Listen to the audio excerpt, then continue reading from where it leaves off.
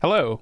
And welcome to Makers.dev, episode number 99. Chris, did you know that 99 is a Capricorn number? Capricorn? No. Capricar. K-A-P-R-E. Is that right? K-A-P-R-E-K-A-R. No, what is a Capricorn number? Well, I'm happy you asked because I just looked this up before I said it. A Capricorn number is a number, get this, where if you square the number, you can take substrings of that number and then parse them as an int and then add them together and get the original number. So 99 squared is 9801, and 98 plus 1 is back to 99, the original number. 9 is also a Capricorn number because 9 squared is 81 and 8 plus 1 is 9. Okay. Yeah. Interesting. Yeah, I don't know why this is like, well, who cares, right? Like, Yeah. but yeah, it's a thing, Capricorn number, and it's the episode number 99. Cool. Well, there you go. That reminds me of me watching, like, there's, what channel is it? There's a YouTube channel where Numberphile, where they draw stuff on like brown paper, you know? Yeah. And it's really low budget, but they always have something very interesting to say about math that doesn't affect my world at all, but is always very interesting. So Yes. there you go. If anything, I think this might help me remember that the square of 99 is 9801, which but then also it's just like a little bit less than, what would that be, 10,000? I don't know. Yeah. Yeah, it's a cool thing. Happy Thanksgiving. How was your Thanksgiving? Yeah. It was good. We went to the grandparents' house, or my in-laws' house, and we ordered chicken instead of having turkey, which I recommend. Fried chicken from Cracker Barrel is delicious, and everyone should do that. Much better. And, turkey's not very good. It's very dry. Like, that's why we have gravy, because it's like way too dry as a meat without it. Yep. Yeah. And then because we're not going to see them at Christmas, they the kids got some early Christmas presents, which was a slot car racing set. And at first I was like, okay, Grandpa remembers this from his, youth, and so the kids, we'll see how they do. They actually really, really liked it. It kept them busy for hours, and they even did that instead of watching a movie at one point. That's great. Part of it is like you can crash the cars, and so I think that adds an element of risk, Yeah, so they played with that for hours. A slot car racing game? Set. So Set. yeah, so it's a what does that physical mean? thing. Like, imagine Hot Wheels, but slightly bigger. And then there's a little pin on the bottom that goes into a slot on the track. Mm-hmm. And then the track has two lanes and two metal pieces on each side of the slot. And the metal pieces, I think, are directly wired to direct current. Like you plug it in and it's directly wired to the direct current. So you do have, I think it's sort of dangerous. Yeah, don't link that. You're right, exactly. But I mean, it's probably like 5 volts DC, so it's not that bad. Okay. And then the cars have like these fabric metal brushes on the bottom. Yes. They're always in contact with the metal brushes. I had one of those growing up. I got one for Christmas when I was like 8, and I loved it. And it was like plastic pieces with the metal ridges in it. Yep. And then there were little controllers that you could hold. Yep. And it took a few laps for it to warm up. You had to like push it past parts where I think oxidation had messed with the contacts. Sure. Yeah. But then after you've gone through a lap like 5 times, then it's actually racing around. And then there's parts where it like crosses over, and so they can crash into each other. Yeah. Oh, that's really cool. Okay. Yeah. I didn't know it was called a slot car racing set. Neat. Yep. That's what it's called. And so now they have one, and I have to find a place in the basement to put it. Probably make a table for it, because it's like if you put it on the floor, someone's going to step on it and break it. So that's more work for me, but that's okay. I wonder if you could manufacture more track for that and then also boost the voltage, so then you could have it like going around your entire basement, because I imagine buying the official track would be really expensive, but if you could like 3D print the track, or that'd be a lot of plastic. If you could get the track from somewhere else and then just like slot in the metal and then just have it be way bigger, I think it'd be cool. I mean, well, I don't know. So you can buy extension, track, and it's not that expensive, but you're right that at some point it's like a model train set. It operates on the same principle, so like the DC voltage at the very far end is going to be way less. Yes. So yeah, you're right that but at the same time, like at the current voltages, they go too fast. Like if you just hold down the thing, it'll just fly off the track. Yep. So it has room to grow. So yeah, I could try to greatly expand the track. I don't know. That's really cool. What a cool model of being able to race cars, because alternative to that would be that the car itself is powered, but I think the advantage of this is that the car only has to have the contacts and then a little motor in it, so it can be much lighter weight. It doesn't have to have the power on board. Yeah, that's really cool. Anyway, I want to take that back up from my childhood now. Cool. What else is going on? How's the Kaggle gravitational wave competition going? Yes, Kaggle gravitational waves. I'm currently in 17th place out of 700, so doing pretty well. And that should have been higher, but I bungled one of the submissions. So when they reset today at 7 p.m., I should go probably up a couple places, I think. And I think like top 10 places is gold medal, so that's what I'm shooting for. I already had one team reach out and try to partner up, and then I was like, I can't, because then you couldn't win prizes since I'm a Google employee. And they were like, oh yes, okay.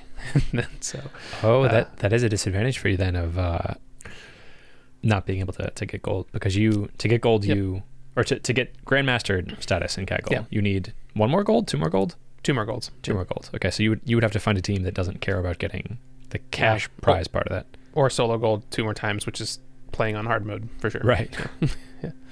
But I'm feeling pretty good about this one. Like, I still have room to go. Like, I have more ideas, and this is like, I used your ngrok trick and over the break. Yeah, that totally cool. worked. I didn't have time to like build a script to reset it if it failed or whatever, but it didn't fail. It was up all 5 days or something. Cool. So I was able to run experiments while I was away, and I still have things to try out, and it's just a lot of like, you try it and then it's like, that doesn't work, you try something else and it's like, that sort of worked, and you do that 100 times and then you have a much better model, and you do it 100 more times, and that's sort of just a meta model of learning anything in the world, right? Like, you just keep trying it and see what works and what doesn't.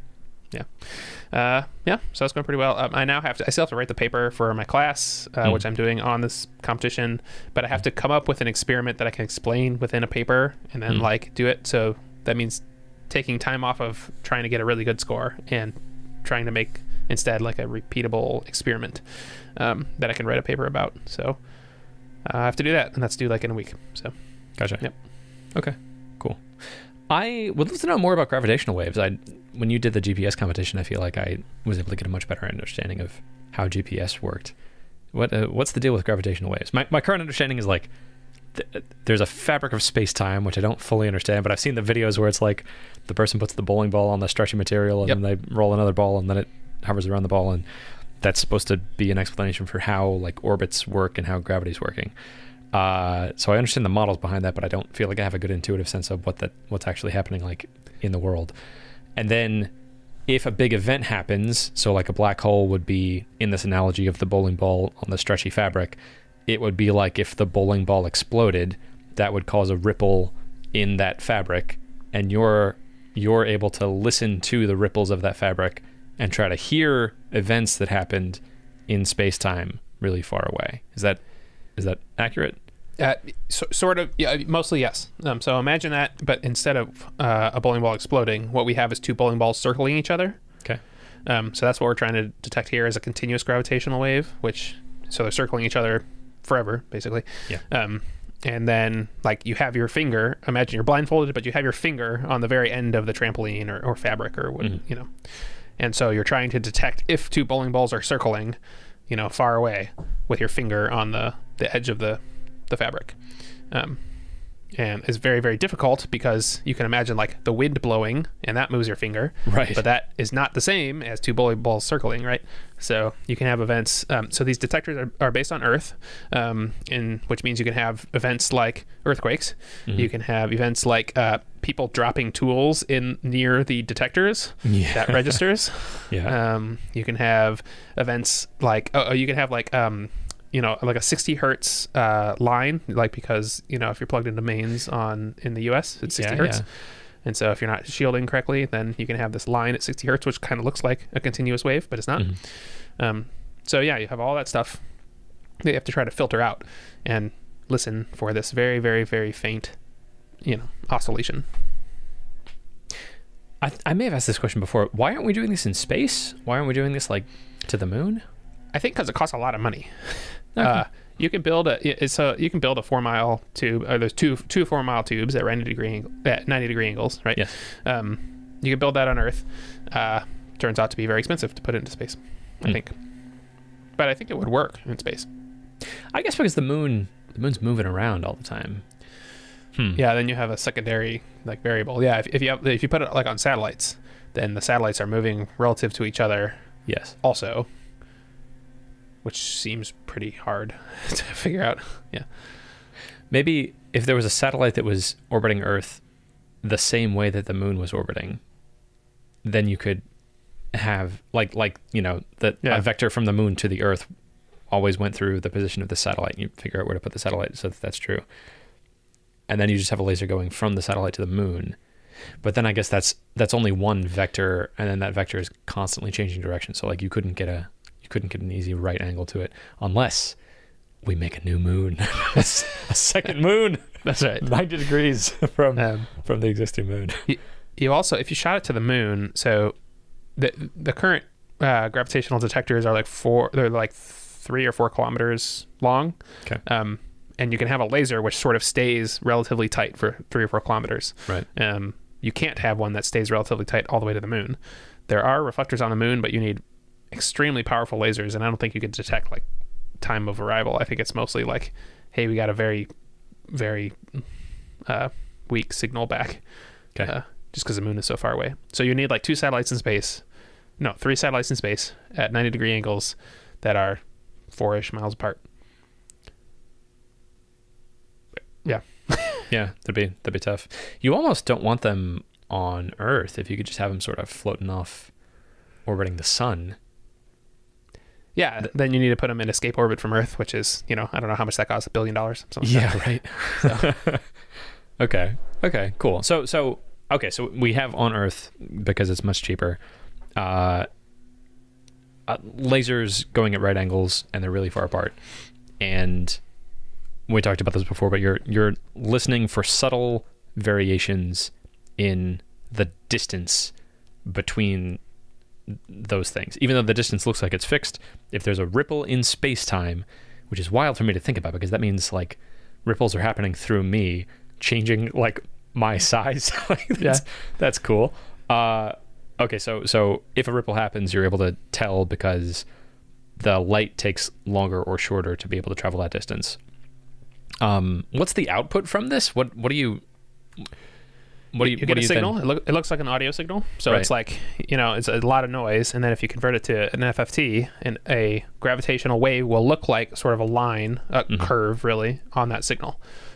So it's relatively fixed in frequency, but it's not quite the same because the Earth is moving. And so you get this sort of arc across the FFT. Okay. Yeah. What then are you... What is your machine learning stuff outputting? Are you... It's trying to detect the arc. So it's just yes or no. Is there an arc or not? Yeah. Okay. Trying to see just like the presence or absence of if there are black holes that are orbiting each other? Yep. Okay. Neat. That seems pretty straightforward.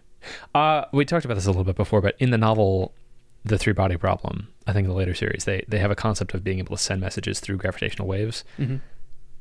I guess most of the stuff you've been doing is like signal processing. So like for sure you could read a signal if someone was broadcasting a signal in gravitational waves. Do you have any insight into what it would take to broadcast a message in gravitational waves? Could someone do that? You would have to be able to... There's 2 ways you could do it. One is you could get 2 black holes to collapse into each other somehow, or 2 neutron stars, or you could change the frequency that they're oscillating at. Both of those seem incredibly difficult. It'd be a lot of energy, yeah. Yes, but you could, for example, like if you crashed a big enough asteroid into a neutron star, maybe you could get it to collapse into it, but then how would you...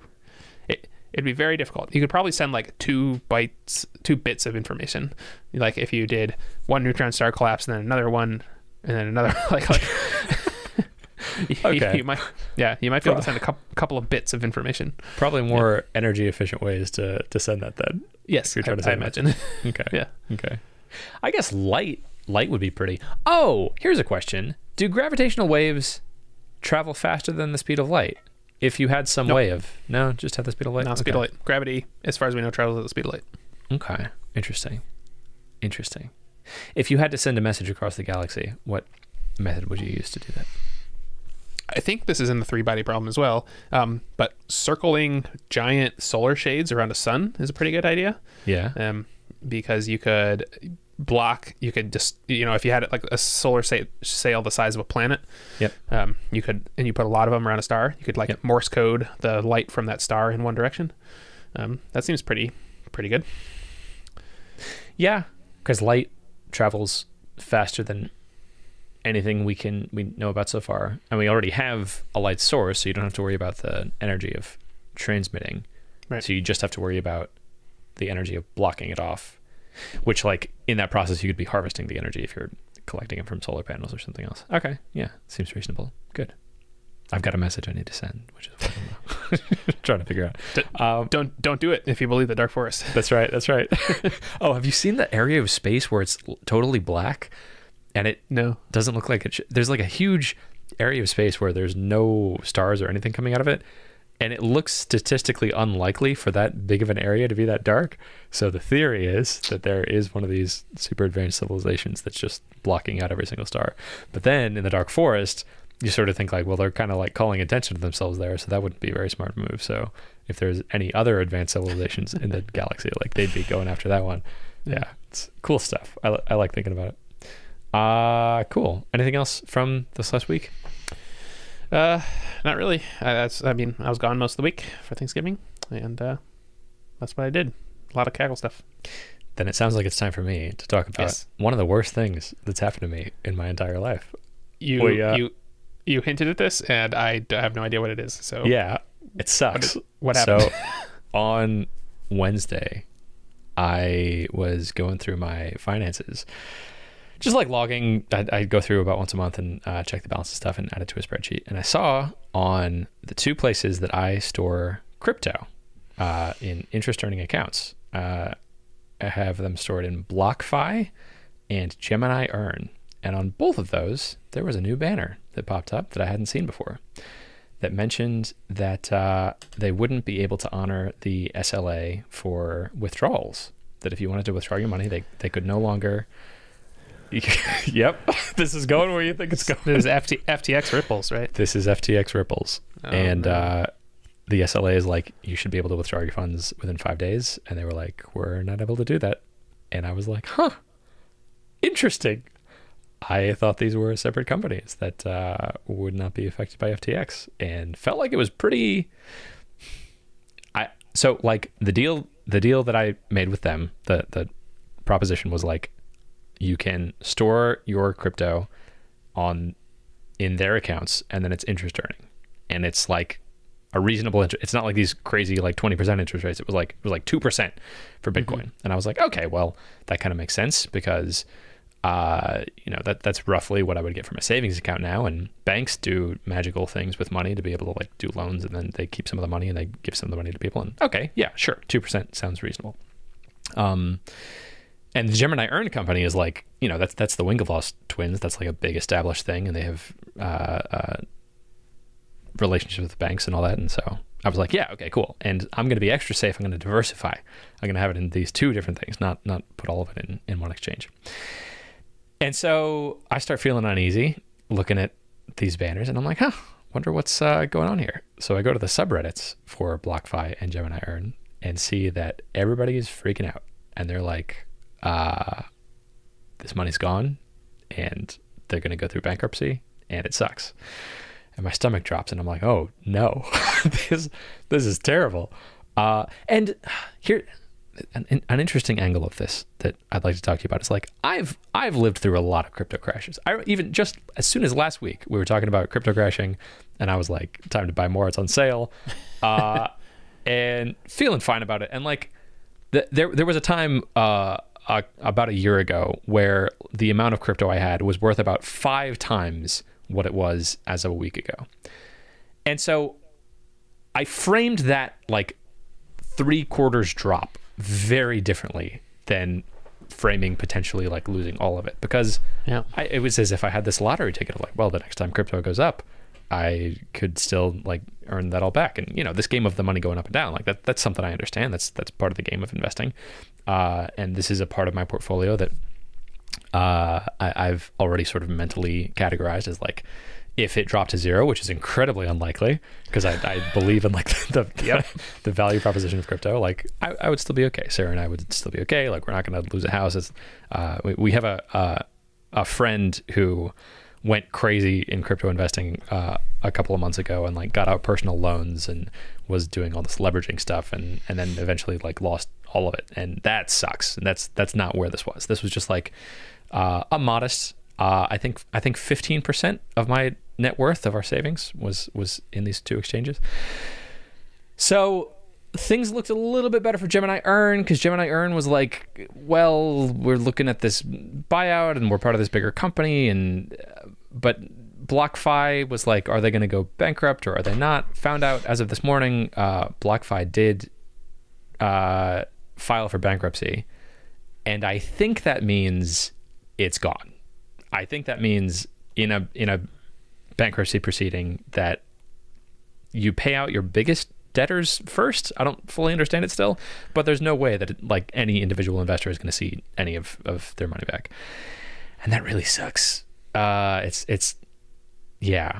It's not even like the most amount of money that I've ever lost because like, you know, right before that was this 3/4 drop, but it hits different to know that this happened because of this BTX thing and like fraud, and like there's specific people I can blame for it, right? Like I know the names of, whereas, you know, if the market goes down, that's just sort of like, well, you know, we're all in this together. And so yeah, it sucks, and I'm getting some solace in just like telling people about it. I don't know, it just yeah, it sucks, and that's all. I would appreciate your condolences for losing a whole bunch of money. Yeah, that is absolutely terrible. I think I'm trying to find upsides, right? The story's not done yet, so maybe they go into bankruptcy, maybe they don't. Maybe they have customer funds, maybe they don't. If it happens to be like a Mt. Gox situation, then it's possible that if they misled people enough, then they get sued and they, even through bankruptcy, can't discharge like customer funds. So, which means that you have a possibility of getting your money back, maybe like in 5 or 10 years. Yeah. So there's that. What happened with Mt. Gox? It is still going through bankruptcy. They, as far as I know, haven't paid out anything, but they got some of their Bitcoin back, which means they have Bitcoin to give out. Interesting. So as far as I understand, my information could be way outdated, but I think some people will get some money back. Well, that's reassuring. This will continue to be an interesting saga in my life then for the next 10 years. Yeah. The hope that some of it. I also hope if it comes back, it would come back in the form of Bitcoin, because like the whole reason I was doing anything in crypto was this sort of speculation of that it's going to be worth more in the future than it is right now. So if you wait and hold 5 years, right, it's possible it could be worth like a whole bunch of money. Right. Yeah. Oh man, So I have several questions based off of this that I've sort of been chewing on. The first is how. So like the amount of money that I lost is like, you know, more than a year's salary, probably like, I don't know, a year and a half or 2 years, which sucks. And it sort of got me thinking, like, I'm working day to day on projects that, you know, are making me some money in the short term. And like, I'm making all these smaller decisions to build up these projects. And then a shitty part of me is like, oh man, but if I had spent just like one fraction of that effort of decision making, just like, instead of having my money in this place, it's in this other place instead, that would have had so much more of an impact than like all of the decisions I've made in the last year. And that's a weird thought. And I think I'm curious what your mental model of that is. Like all this stuff with Google is all of your conscious attention and all the work that you're doing. But like a single investment decision could be worth more than that and could also like wipe all of that out. And that's scary. And also just like, I don't know. It's got me like rethinking all of my investments of like, am I sure that you know, this long-term bet that I'm making of the stock market is generally going to go up about 4% per year after inflation? Like, is that accurate? should I buy a bunch of gold? Like, in conversations with Sarah about this, I was reaffirmed also that like Sarah is a good life partner, because I went to her and talked to her about this, and she was like, "Well, that sucks. All right, let's talk about what we should do next." I think there were much shittier ways that we could have had that conversation.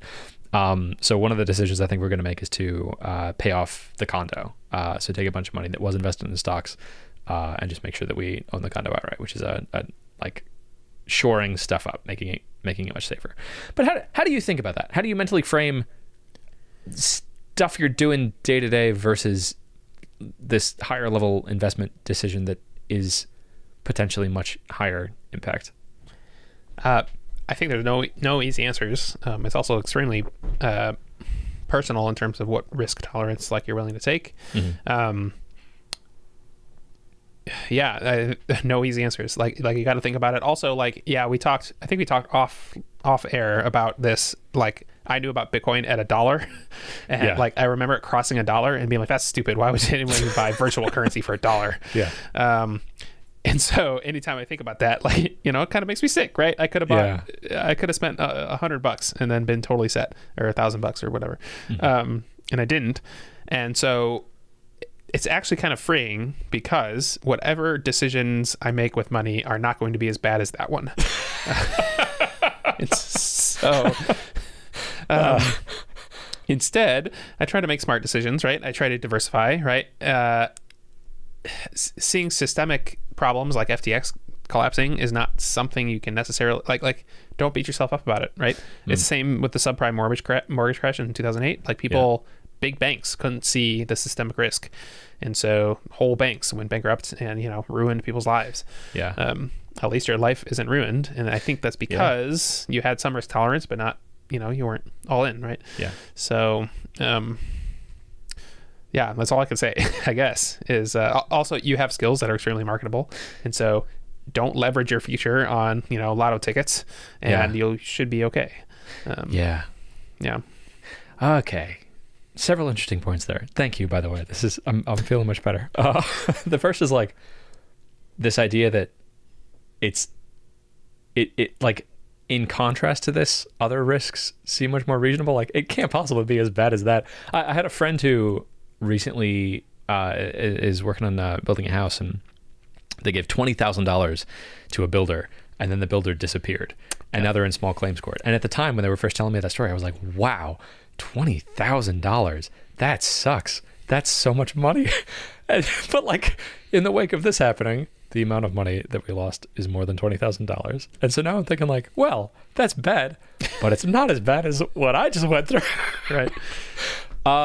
And yeah, like, it's okay. It's like, it sucks, but it's, you know, I having gone through it now, I feel like it's I am made stronger by this. I also like the angle of focusing on the marketable skills. Like, there was actually very little of this that was in my control. I think that the core decision I made years ago and continued to make every time I did this finance tracking, which was like, do I trust keeping my money in this exchange? And the answer, like, you know, we talked about crypto stuff last week, and the answer last week was like, yeah, of course. Yeah, it's been with them this whole time. Like, for me to have like discovered and been wise to this and been able to make the withdrawal in time to be able to do it, I would have to be so much more vigilant than I am right now. So like, I've learned from this, and I'm tuning my risk tolerance a little bit lower. Of, you know, I'm going to be much more skeptical, especially in the crypto space, especially with new investment companies. I'm not going to be putting a bunch of money with them. So that's a lesson to be learned. But like, you know, even if at the very first hint of rumblings of BTX going down, like, I think Patrick McKinsey tweeted something about this 2 or 3 weeks ago. Reading through the subreddit, even people who tried to withdraw their money then were not able to. So I would have had to have sniffed this out before that, and like, I couldn't have done that. It was outside of my control. The person who I was and the risk tolerance I had, I was continuing to make the decision to keep the money with them. So yeah, all right, cool. And so the way I've been framing this, I did a bunch of gratitude journaling of like, okay, what in my life do I have right now that I haven't really been consciously appreciating? That's worth more than the amount of money that we lost. And there's a lot. Like, both my parents are still alive and in good health, and that's worth way more than the amount of money that I lost. And I feel incredibly thankful for that. Have a good relationship with Sarah. A lot more like personal stuff, but yeah, there's a lot of things in my life that I feel very thankful for that are more valuable than this. And importantly, like, I've got this goal of making $20,000 a month from SaaS stuff. If I'm making $20,000 a month, that's cash flow that I can choose to be investing however I want, and then investments are going to grow, especially having them in more conservative places. And then, building a company that's making $20,000 a month at a conservative 5x multiple, that's 20 times 12 times 5, is $1.2 million. And that's so much more than the amount of money that we lost. So that feels kind of good. If like that's something that's in my control, that's something that I can focus on. And like the amount of money that you can lose is kind of bounded unless you're doing crazy stuff with leveraging. But the amount of money that you can gain, like over the course of my life, I'd like to think that this is just going to be a tiny blip of like, remember when that shitty thing happened? That sure was shitty. Isn't it great that I'm making so much money now? But yeah, I've worked through a lot of complicated feelings, and yeah, it sucks, and it's going to be okay. Yeah, that's exactly why you could look back and say maybe you should have done something differently, but I actually think your risk tolerance was fine. Like you given your skills and ability to make money and the amount of money that you have versus what you were risking in this way, and that you didn't leverage it. So like if you took out a mortgage and bet all on black, and roulette, that's a very different thing than you putting in some money and happening, and losing it because, of some, FTX going bad. Yeah. So like, yes, you could beat yourself up that you should do something differently, but in the end, I think like it's a risk that you took, that you knew that you were taking, and I think it was an okay risk given your risk tolerance and your ability to make money and your stage of life happened to not pay out. Or maybe in 10 years you'll get some money back, right? Like it's possible. It is. Yeah. It's hard to say. So it's just I have a lottery ticket for a lottery.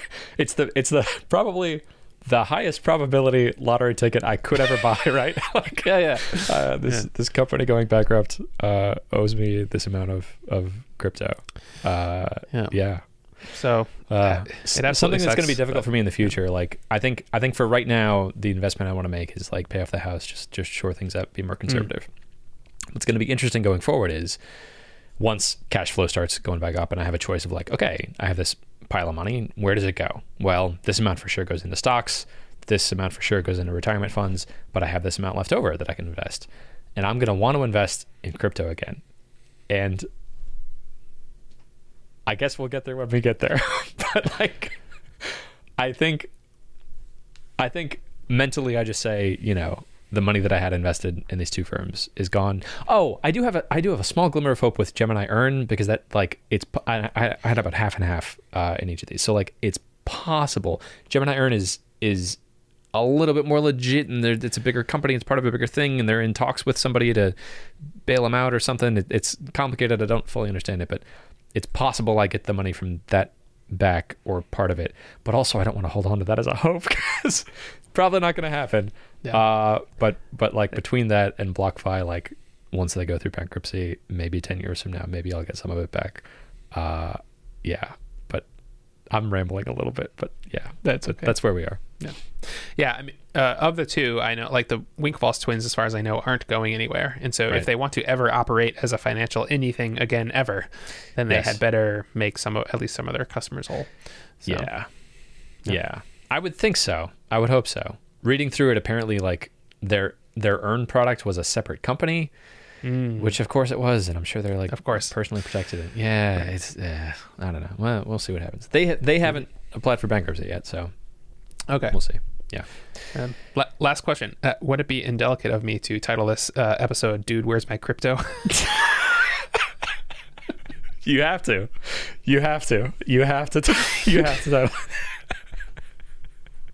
This podcast has just been a documentary of me losing valuable things. Got your car back though, and you got your laptop get the car back, and I also got the laptop back. Right, so, like all these things have come back. This is just the third act. Oh man, every time it's been like more valuable. Well, no, the car and the laptop I think were like roughly the same amount of value. Oh gosh, no, you have to. That's the perfect. All right. How long have you been thinking about that? That was good. About 10 minutes. You did so well staying with me emotionally. I would have, as if I was in your position, as soon as I started talking about it, I would have started cracking up. Oh gosh. All right. Thank you for being with me through these difficult times. Cool. Okay. All right. On to better news. Right. The video clipper. I don't know. So okay, here's what's going on, and then I'll get your take on like if I can say this person's name. There is another book author who reached out through like their own personal channel, and they recently published a book. And I saw that they had done a thing that they call a video book version of their book, which I was like, a video book? What's that? And I went through, and it's like it's a animated version of all of their chapters of the book. It's like this 2-hour-long video of all the chapters. And so I emailed them back and was like, hey, this is really cool. I've never seen this before. Have you thought about publishing this on social media? And they responded, which was really cool. I'm emailing all these like creators and authors and stuff, and they're responding to me like, this is awesome. Yeah. And they responded and said, oh yeah, actually, I'm also publishing them on YouTube. You can subscribe on YouTube. And I said, oh, that's awesome. Have you thought about syndicating this on other social networks? I'm building a thing that makes it easier to like automatically, edit and format and publish it on different networks. And they asked me a few questions about it, and I responded back to those questions. They wanted to know if the importing could happen programmatically. And I was like, well, eventually, yes, but right now I'm just doing it manually, and then eventually I'll have automations to do it. And they said, yeah, I'm on board. So my first question is like, how would you be framing if it's okay to talk about this person on the podcast? Should I be getting explicit permission? Or like, this is a well-known person who's doing this well-known thing. Like what's the danger of me saying who they are? I mean, the danger is there's two dangers. One, they find out and they don't want to use your product anymore because they say that's kind of a crappy thing to do. Yeah. And then the second is like they sue you if you use their name, right? Yeah. People can sue for anything. So I would ask them first, I guess. This is kind of like, this is the same question as if a well-known company is your user, can you put their logo on your webpage? Yeah. This is the same thing. And generally, I think the courts say you have to ask first. Yes. Okay. I think this person's going to say yes. So I think I'll send him a quick email and be like, hey, is it okay if I talk about that you... Because eventually I'd like to have a case study of this person. Yeah. So I think I just ask about the case study sort of generically of like, is it okay if I talk about that you're using this thing? Okay. That's what I'll do. So I won't say their name first. Okay. Next question is,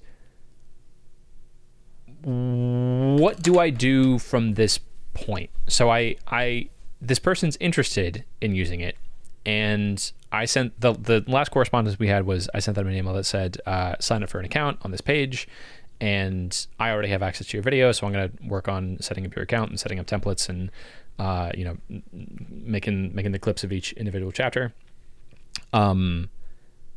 What should happen next? Here's what I want the end goal to be. I have like, this person has used it and they're regularly publishing clips on all these social media accounts, and they have all those authenticated, and I have a case study page of them that says, they started with their TikTok page having this many followers, and since using Clips.marketing, it was minimal effort on their part, and now they have this many followers. And how great is that? How do I get from where I am to... Oh, and also I want them to be paying me money. I want them to be one of the right. $100 a month customers. So how would you bridge that gap? I would start by doing absolutely everything you could to make them happy, which means making it very, very easy for them to get started, which probably means a lot of manual work to import all our videos. I would do all that with zero expectation that they even sign up or whatever. I mean, it sounds like they already signed up, but this is kind of like, I keep going back to the ConvertKit Nathan Barry playbook, because this is very similar, though in a different domain. So he got a lot of people onboarded by doing this manual concierge thing, which is like I will do all this work to set up your account for you, like way more than it's worth to of my time, and in order to get you like actually using it and chunked out. And that might mean multiple calls to like have a walk through it, and then at each step I would ask, is this what you want? If not, what do you want? How can I make what you want? And hopefully by the end you have some. But also, never imply that this is free forever, I guess. And like say, this is, working towards getting you on this plan. Can I set up a call with you to make sure that everything I've imported is what you want or whatever? Yeah. Yeah, that's what I would do. Just spend a lot of time with them. This is evidence of product audience founder fit. The idea of like being on a phone call with this person excites me so much. Like Cool. I've wanted to talk Awesome. to this person for 10 years. Awesome. And like to have a legitimate reason to talk to them would be really cool. Okay. Yes. I agree that like from the beginning, my goal right now should just be make them as happy as possible for as little work on their part as possible. So like, yeah, I want to be formatting the clip in a way that fits with their brand, and I want to be doing all the clipping for them, like the Nathan Barry style, and yeah, just make that as seamless and easy as possible. So from this person's perspective, the product that I would want is like, I click a button to sign up for an account, and then magically my videos show up in the account, and they're already titled and everything. I don't need to do anything with that.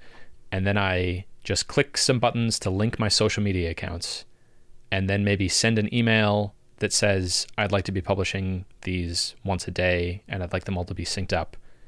And then it just happens. What do you think about watermarking the clips until they pay me money? Which I think is going to be like my generic deal for most people.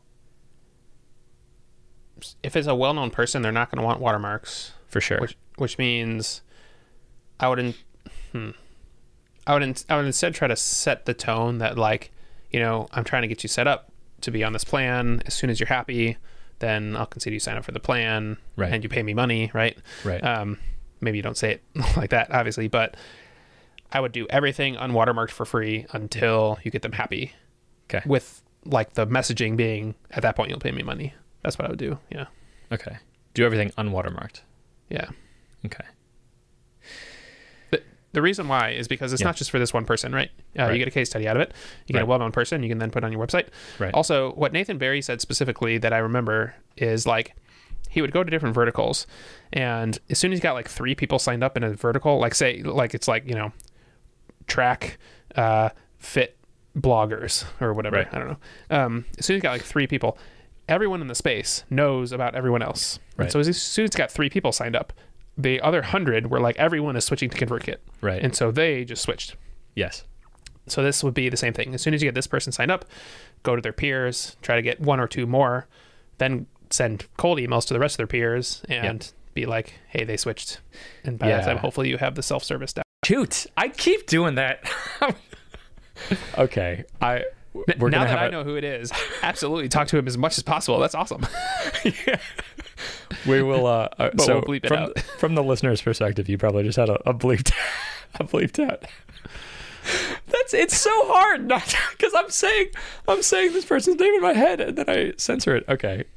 If I'm thinking of any thought of like any sort of complexity, then I just blurt it out. Okay. Yeah. But imagine making him happy means 100 more people sign up. Like that's the type of thing I would think about.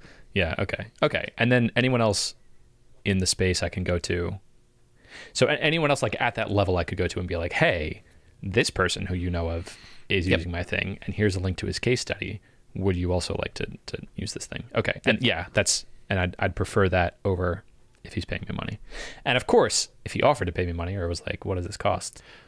I don't think I would turn that down. Right. At the whole time I'd be working towards, I'm going to make you happy so that you sign up for this plan. Like I would set that expectation at the beginning. Never make it all about free forever. Right. Be like, I'm going to make you as happy as possible. And then when you're happy, you can sign up for this plan. Yeah. Okay. Yeah. Okay.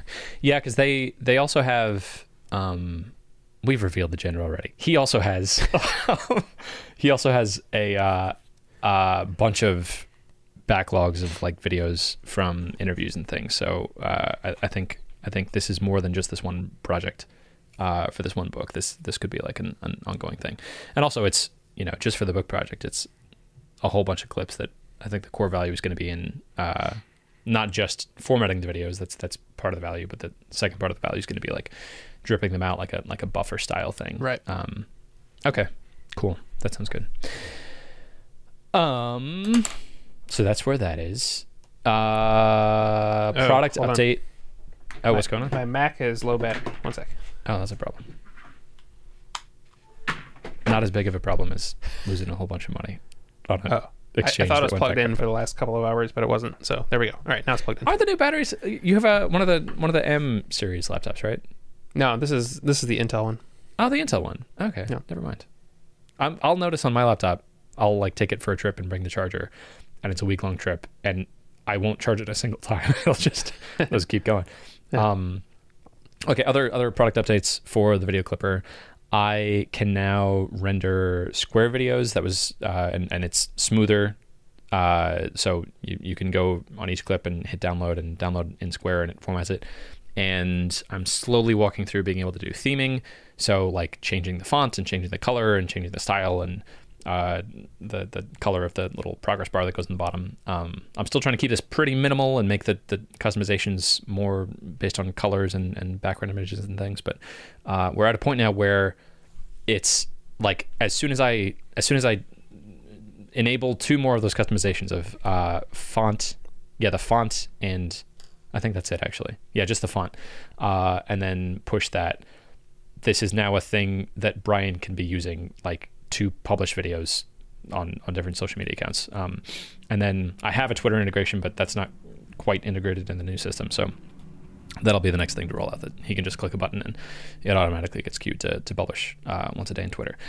So that's cool. I think I'd like to talk through with you the roadmap of like as a product when I start charging people. I think roughly what that looks like right now is wrapping up the clip rendering. I also need to throw portrait mode on there, which I haven't done yet, but that should be pretty straightforward. I'm just duplicating what the Square one was. I need to be able to render with a watermark. I can't do that yet. And then I need to add billing. So that means like making a Stripe account, doing my integration with Firebase and Stripe, which I've done a few times now. That's pretty straightforward. And then setting up just the really simple logic of if you're on a free plan, you can do everything, but all the videos that you export are going to be watermarked with the Video Clipper somewhere in the video. And then if you are on a paid plan, you can remove the watermark. And I think we talked about like the different, there's two different tiers of plans for that. And then once I'm at that stage, once I can render video and I can charge people money, I think I do like a beta launch. I think I'd email, I have roughly 100 people who have signed up on the list. Not quite that. I think it's like 70 people on the beta list, and the email all them and say, hey, this is a product you can actually use and pay me for now. Here's where it currently is. And then I think I offer to like manually onboard everybody, because I'm sure there's going to be a whole bunch of rough edges of this person wants this crazy thing and I don't know how to do that yet. Yeah. And then I make back the money I lost from BlockFi. Yeah. What's your take on that? That sounds great. That sounds like a good plan. I also be cognizant of the holidays. So like December is like a weird time. So if it takes you a month until January to do all that, I think that's fine. Because I think most people will not look at something like this until next year. Yeah. So, okay. Yeah. Otherwise, we're good. Cool. It feels straightforward. It feels like manageable. I posted about this on Hacker News about the losing money, and I got a ton of comments of people saying that I'm dumb for investing my money this way, but also offering some condolences of that I lost the money. And they're saying basically the same thing, that in bankruptcy, I probably won't get any money back, but it's possible, like in a really long time from now. So, yeah. All right. That's about what I thought. Okay. Next thing, File Inbox. This last week had a lot of server outages, which was interesting. I have automated alerts set up if the servers go down, and it was fine. It automatically booted back up, but I was just reminded that like, oh yeah, the serverless thing is like the reason I was that's my solution for this happening, and it just hasn't happened in a long time. So it's an interesting stage of work right now, because I have a bunch of exciting things happening for the Video Clipper, and also File Inbox is at like 90% done and feels like it needs another push. I feel like I just need to work like 4 times harder. And, I'll be able to push both of these things through. What advice would you give me on File Inbox stuff? I think 2 weeks ago you said just go all in on the Video Clipper, but it's that's probably a month away from being in this place where I can be charging people. Yeah. It might be time to TikTok back and do a little work on Filenbox just to see what the next thing is you can push forward. That also reminds me, your server's going down reminds me that I think today is the day Heroku takes off free servers. Oh, yeah. And I still have more than one thing running on free servers. That's a problem. So I either have to transition those or just don't care. We'll see. I would hope they don't just delete them, but that they keep the image for them and give you the option of like, hey, it went down, but you can click this button to give us money and it goes back up. That is what I'm wondering, and I really want to back up the databases before I find out, because some of them, like one of them is a screencast site that I've had up for a while about React, and it probably has a few hundred people on a mailing list that's in a database on the free Heroku tier, so I should back that up before I lose a few hundred emails. Not like that I'll ever email them, I guess. But anyway, advice about Filenbox, yeah. So just maybe it's time to TikTok back a little bit, especially since you probably have till mid-January before people really look at Video Clipper seriously. So plan your time accordingly, I guess. Okay. It's been a while since I've talked about Filenbox and thought about it then, so I'd love to talk through the same sort of roadmap of what the next things to do are. I think... So the core thing I'm trying to get done is to be able to transition people from the existing Rails app to the new serverless app. There's like 3 features supported on the old app that aren't currently supported on the new app. One of those is embedding. One of those is Google Drive integration. One of those is a security code that locks the page when you try to submit files. And then I think that's it. And then there's other stuff around the site of like, I need to make sure that the blog still works, and I need to make sure that the onboarding is in place, and I need to like move over the onboarding. I have like a wizard that comes up and helps you make your first page. And then there's going to be other stuff like my user list account is on Rails, but it's not on this, so that's going to need to get moved over. I guess I just like slowly march through each of those, and then when it gets to a point of parity, then I start migrating over users. Yeah, I mean, billing one thing I could just say is just do it. Like, just work on it. I also thought to ask, what is the next person who's going to move over, and what do they need before they move over? I seem to remember Google Drive, like some customers waiting on Google Drive integration to move over. So maybe I've got a customer waiting on Google Drive. I've got a customer waiting on embeds. And that would bring 2 more people over. So I'll do them in that order and try to get those 2 people over, and then we'll know a lot more. Yeah. Cool. I like that. All right. Yeah, just do it. Good. Thanks. just do it. Just do it. Cool. I will say, like, working on these and framing it, I feel like I know a lot more about marketing now and have a much better sense of like, oh, the thing I'm building is just a machine that can acquire people for less money than the money that they're going to pay me. And that's really the core thing to be focused on. It's I think the simplified formula for that is if your customer acquisition cost is less than your lifetime value, if your CAC is lower than your LTV, then you just keep pumping money into however you're acquiring customers. And I have that framework now of like, oh, this is how I can acquire customers on Filenbox, and this is how I can acquire customers on the Video Clipper. And that feels good to feel like I finally have my feet under me of being able to do this. But yeah, I still do get frustrated of like stuff's not happening as fast as I would like it to. And my gosh, I've been talking about the serverless transition like for as long as this podcast has existed. Almost, yeah. So I'd like to just get it done and just have it be done. Yeah. All right. I just need to like work harder. And yeah. Okay. All right. Good. One last thing, I am getting back into 3D printing. There's some things that I need, like cases for electronic stuff and like doing smart home stuff. You can buy online these covers that go on your light switches, but you can also 3D print them. So I'm 3D printing them, and it's fun, and I like it. Cool. Yeah.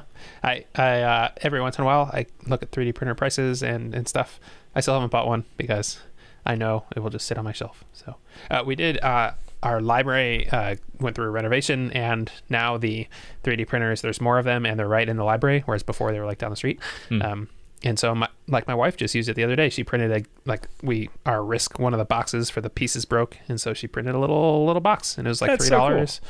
And they did it all. Like, she found it on Thingiverse and sent it over, and a week later she paid $3.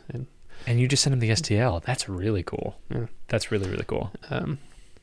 So as long as that exists, I probably don't need to buy one. Yeah, you don't need one if you can just do that. For sure. I noticed I go through this phase of tools where when I first get the tool, it's the coolest thing ever, and I'm trying to do everything with it, and I'm using it every single day. And then it sort of fades in the background, and then I'll have a problem legitimately crop up that the tool is the perfect solution to solve it. And then I'll be able to just whip it up, and because I've already set it up, I've already installed the drivers and figured out how to use it and the safety stuff with it. I'm able to just like use it, and then it fades back into the background, and that feels really cool. It's not like as exciting as the dream that I had when I was first envisioning owning this machine of, every day I'll be able to use this to like, having a table saw. I'll be able to just make cabinets every day. Yeah. And that's all I want to do every day. Like, no, I have my other life and my other hobbies, and there's stuff that I'm, it's not gonna fundamentally transform my life, but it will give me this nice little superpower of I can cut long sheets of wood very straight. And sometimes that'll be useful for this specific sort of problem. But if I can't do that, it's going to be okay. I'll find another way around it. But I'm enjoying having more tools that are like fading into the background that are just calmly improving my life. Yeah. It's the same reason I bought my fancy graphics card. Like, it's like, yes, I can rent them in the cloud, but it's nice to have it here. And it makes me think differently about it. Also, someone I once knew said, like an older person was like, it's great when you do projects around the house because that means you can buy tools and your wife can't complain about the cost because so it's like, it was like when I built my deck, like I could have paid someone, like the deck probably would have cost, I don't know, 15 grand or something to get someone to build it. Yeah. But I did it for, $2,000 in materials and $1,000 worth of tools. Yeah. And now I have a bunch of cool tools. Yeah. So, same thing with a 3D printer, I think. I made the exact same deal with my wife about the drawers and the cabinets and stuff. Yeah. I was like, yes, this table saw cost $600, but how much more expensive would it be if we like hired someone to do this? And then I have infinite capacity to make infinite cabinets. Cool. Chris, that's all I got. That's all I got too. Then I'll see you next week. Goodbye. Bye.